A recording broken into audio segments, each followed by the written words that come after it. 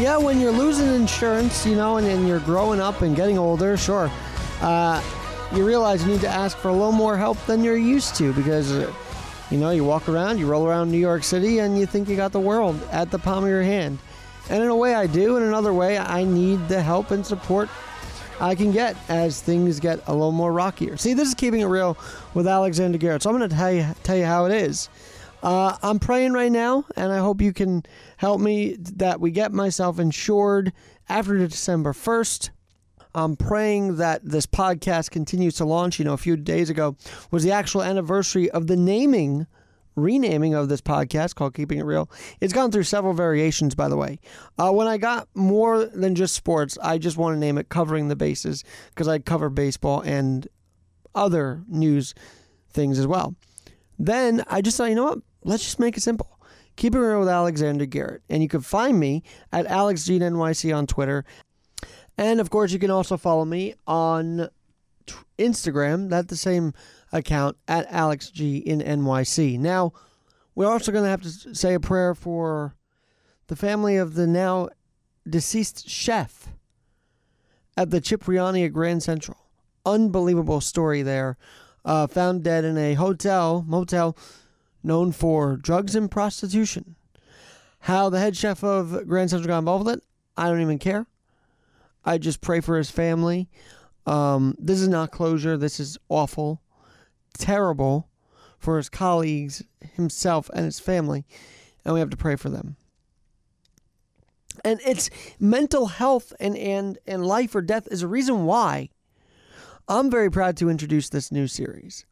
Because we've been fed this whole thing about how corporations are bad for us, how we have to tax corporations, how we have to do this, that, and the other to corporations, harm them financially.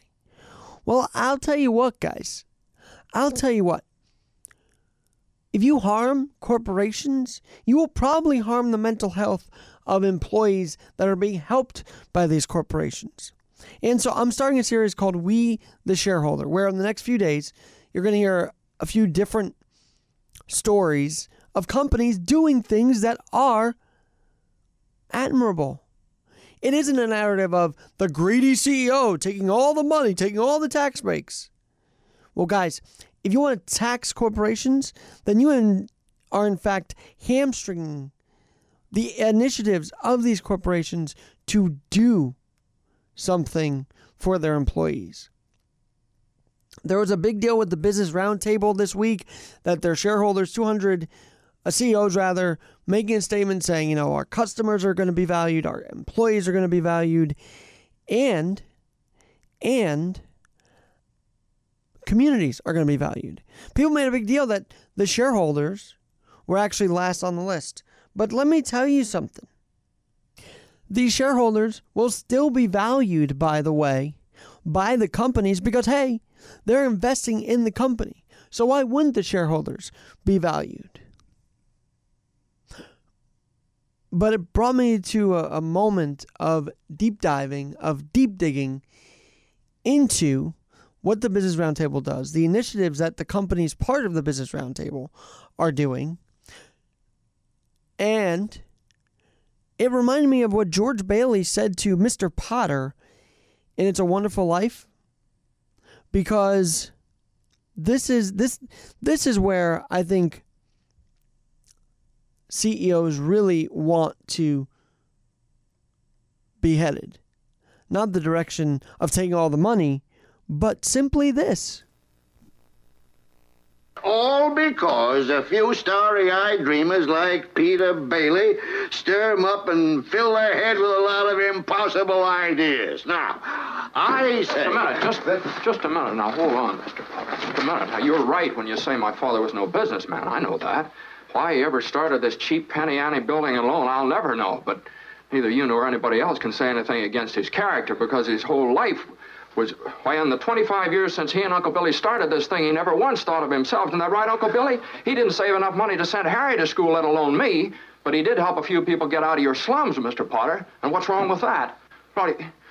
Here, you're all businessmen here. Doesn't it make them better citizens? Doesn't it make them better customers? You said that what'd you say just a minute ago? They had to wait and save their money before they even thought of a decent home? Wait for what? Until their children grow up and leave them, until they're so old and broken down that do you know how long it takes a working man to save $5,000? Just remember this, Mr. Potter, that this rabble you're talking about, they do most of the working and paying and living and dying in this community. Well, is it too much to have them work and pay and live and die in a couple of decent rooms and a bath? Anyway, my father didn't think so.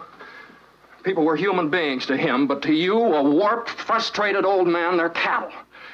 Well, in my book, he died a much richer man than you'll ever be. I'm not interested in your book. I'm talking about the building and loan. I know very well what you're talking about. You're talking about something you can't get your fingers on, and it's galling you. That's what you're talking about, I know.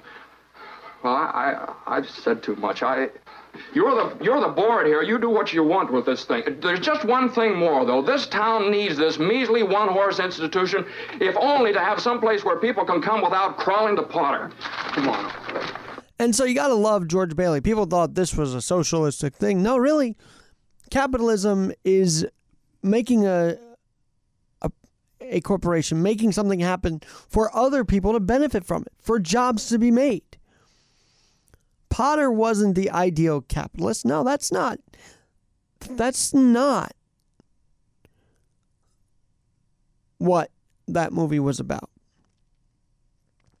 To those listening, oh yeah, he's talking up to the talking down to the capitalist in Potter. No, he's actually talking to the people that have been bettered because of his father. And so at the end there it says you can do what the board's going to do what it wants. And of course, over the years in the 30s and 40s, the boards were highlighted in all these movies and pretty much demonized.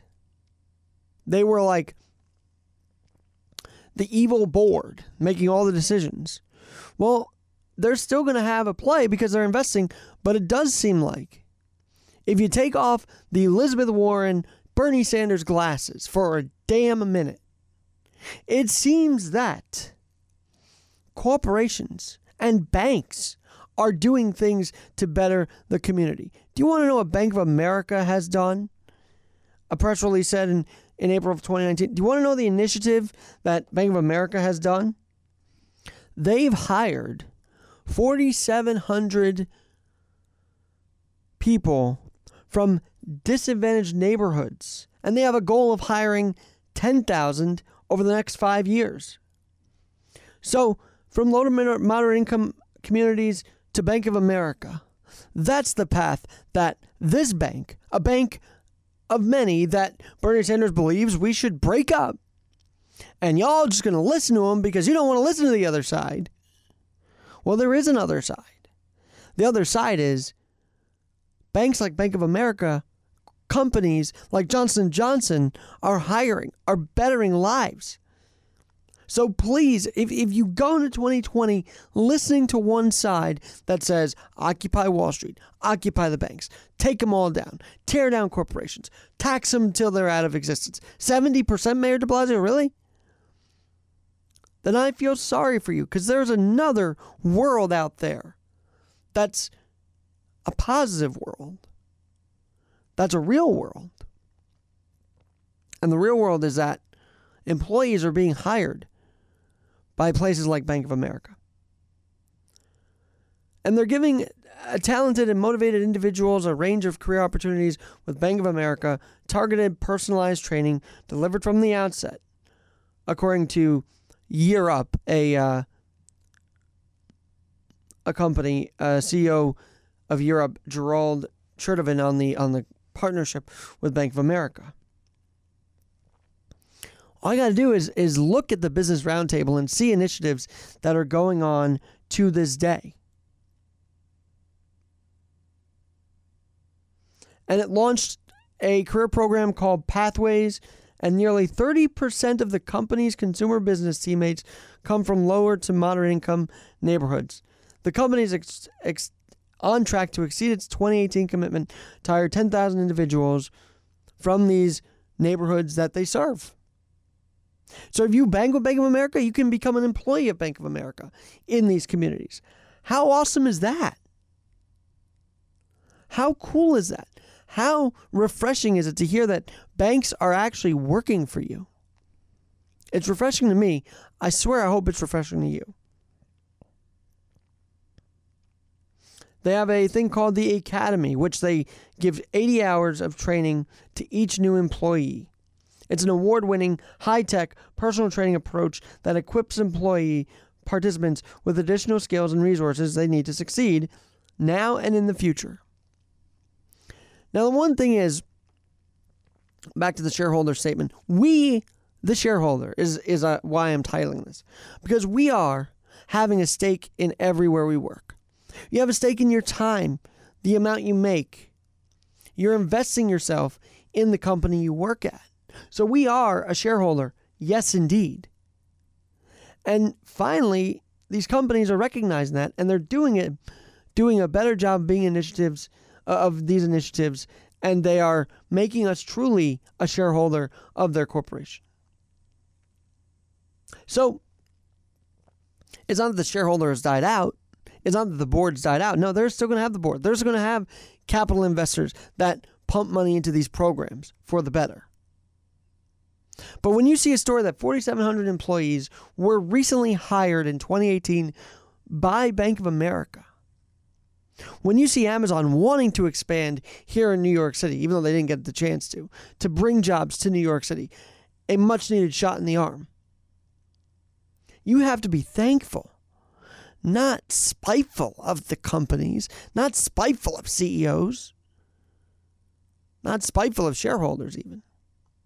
So go ahead, go and vote for the people that want to hamstring these initiatives by taxing the corporations. Go ahead, tell me what you think. When you see we, American citizens, being hired by Bank of America and other companies, which we'll get through over the next few days, tell me how it's a bad thing.